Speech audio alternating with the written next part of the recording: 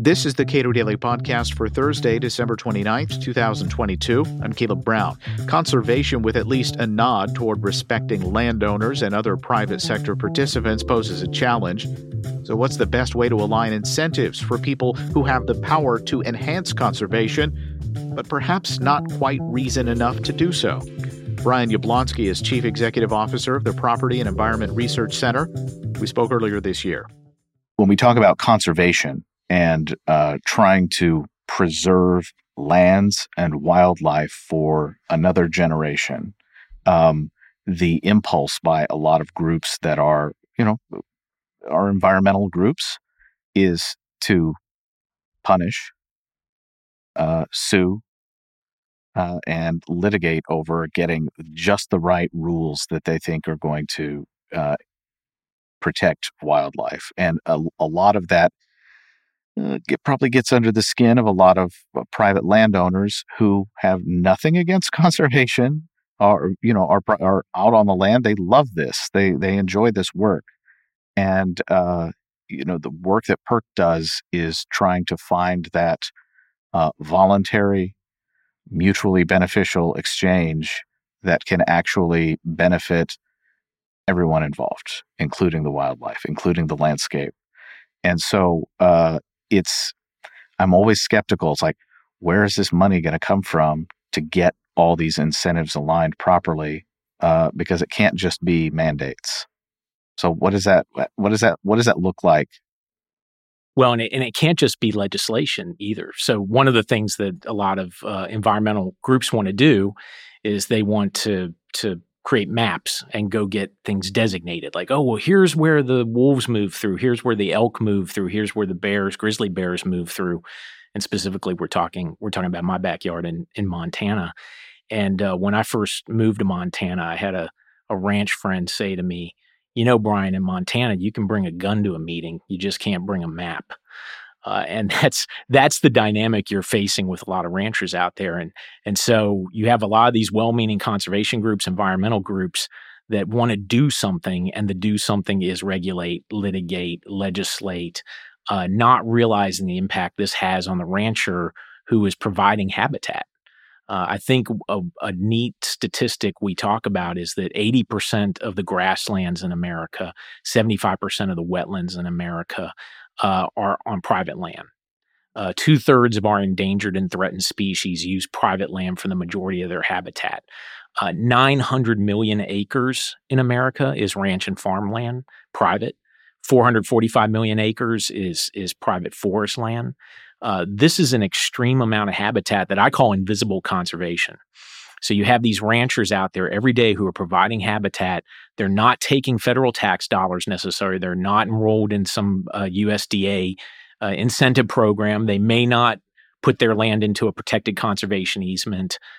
They're not government controlled, so hence it's not conservation. It doesn't exist to most of the conservation world because there is no designation that we started out with. So PERC gets in there and we figure out what helps and works on the ground. And what we find, particularly outside of Yellowstone. So the valley I live in, some of your listeners may watch this little show called Yellowstone, starring America's most famous rancher, Kevin Costner. And I live in the valley that the show takes place in. And a lot of the show picks up on grizzly bears and wolves, elk issue, bison coming through the ranch there. That's real to those ranchers. Those elements of the show are real. And when grizzly bears come on your property or elk come on your property, I had an ecologist once tell me it's like Pigpen from Peanuts.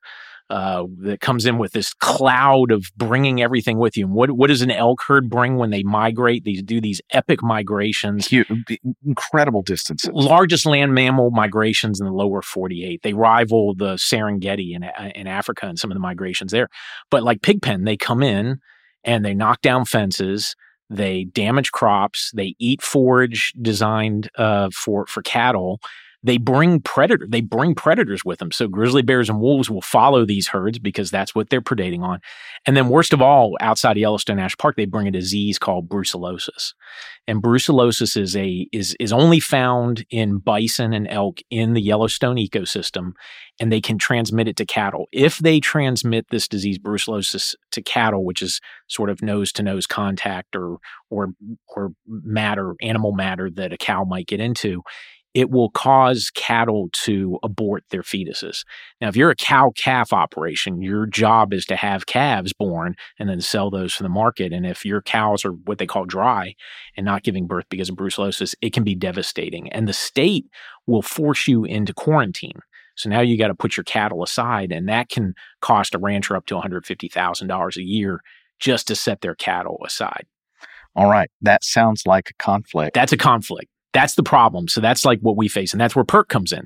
So PERC comes in and says, well, who wants to see these epic elk migration? Who benefits from epic elk migration?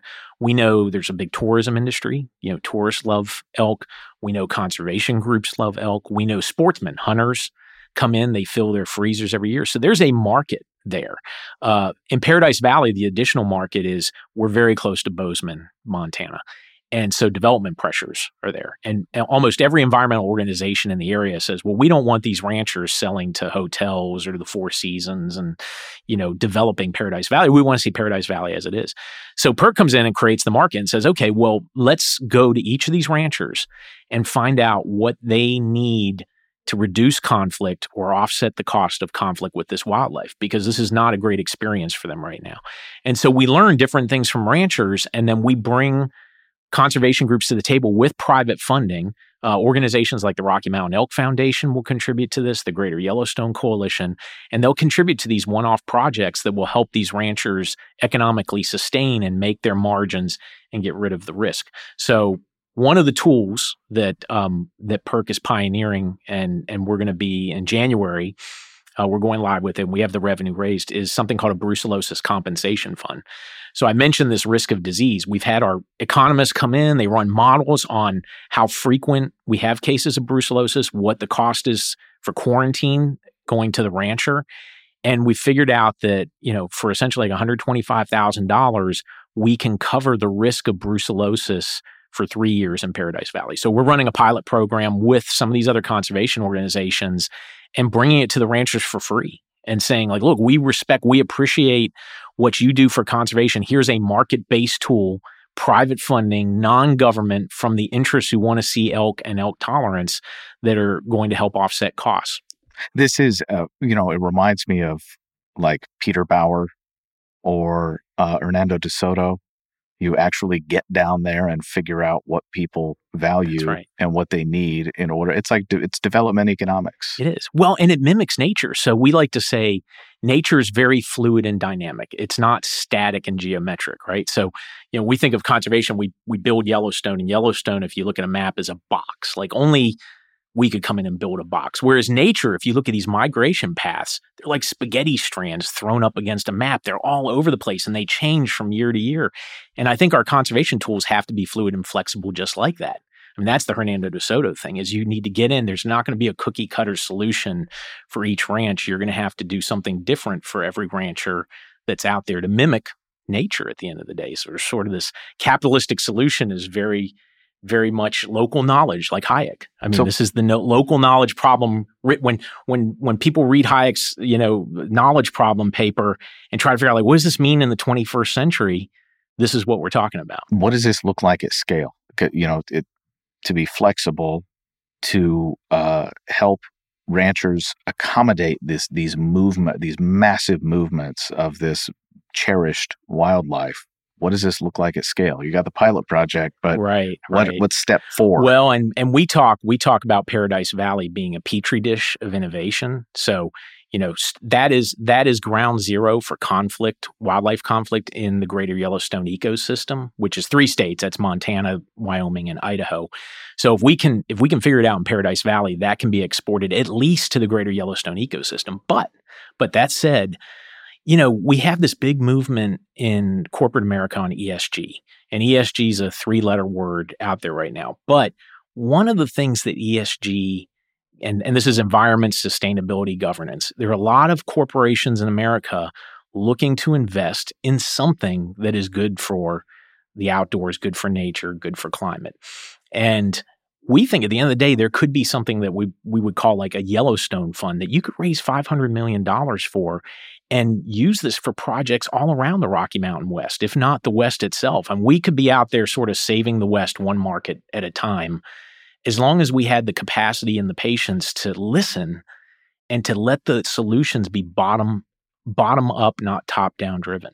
So what is, when you approach an environmental group and say, here's what we're trying to do, what changes? I mean, these are groups that might prefer to litigate. Right. And I think, so two things. One, it's very unorthodox for them to hear from PERC. PERC traditionally, PERC and a lot of these conservation groups, and we're a 40-year-old organization, haven't always seen eye to eye, but PERC is making a much more thoughtful, conscientious decision to reach out to these groups in a way to try to partner with them. And I think there's a generational change in the leadership of some of these groups. I think some of these organizations have the next generation of leaders that see partnership and cooperation might be a better path forward than some of the command and control. So they're willing to try it out. It doesn't mean they're going to abandon those techniques, but if we can get them trying some of these innovations, it tends to change their thinking a little bit. And now they get to be allies with ranchers. Like, they're actually landowners, and these conservation groups haven't always seen eye to eye, but they're bringing real money and resources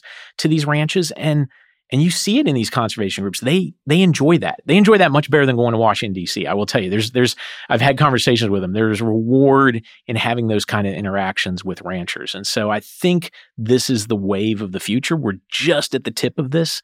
But I'm hopeful. We've already seen it in some organizations like the Nature Conservancy and the National Wildlife Federation.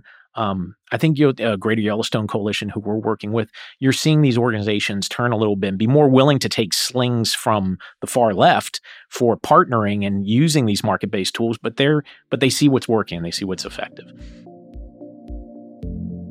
Brian Yablonsky is CEO of the Property and Environment Research Center. We spoke earlier this year. It's that time of year when I ask you to show your support for this podcast and the broad mission of the Cato Institute with a gift. Visit cato.org/podcast sponsor to get started, and thank you.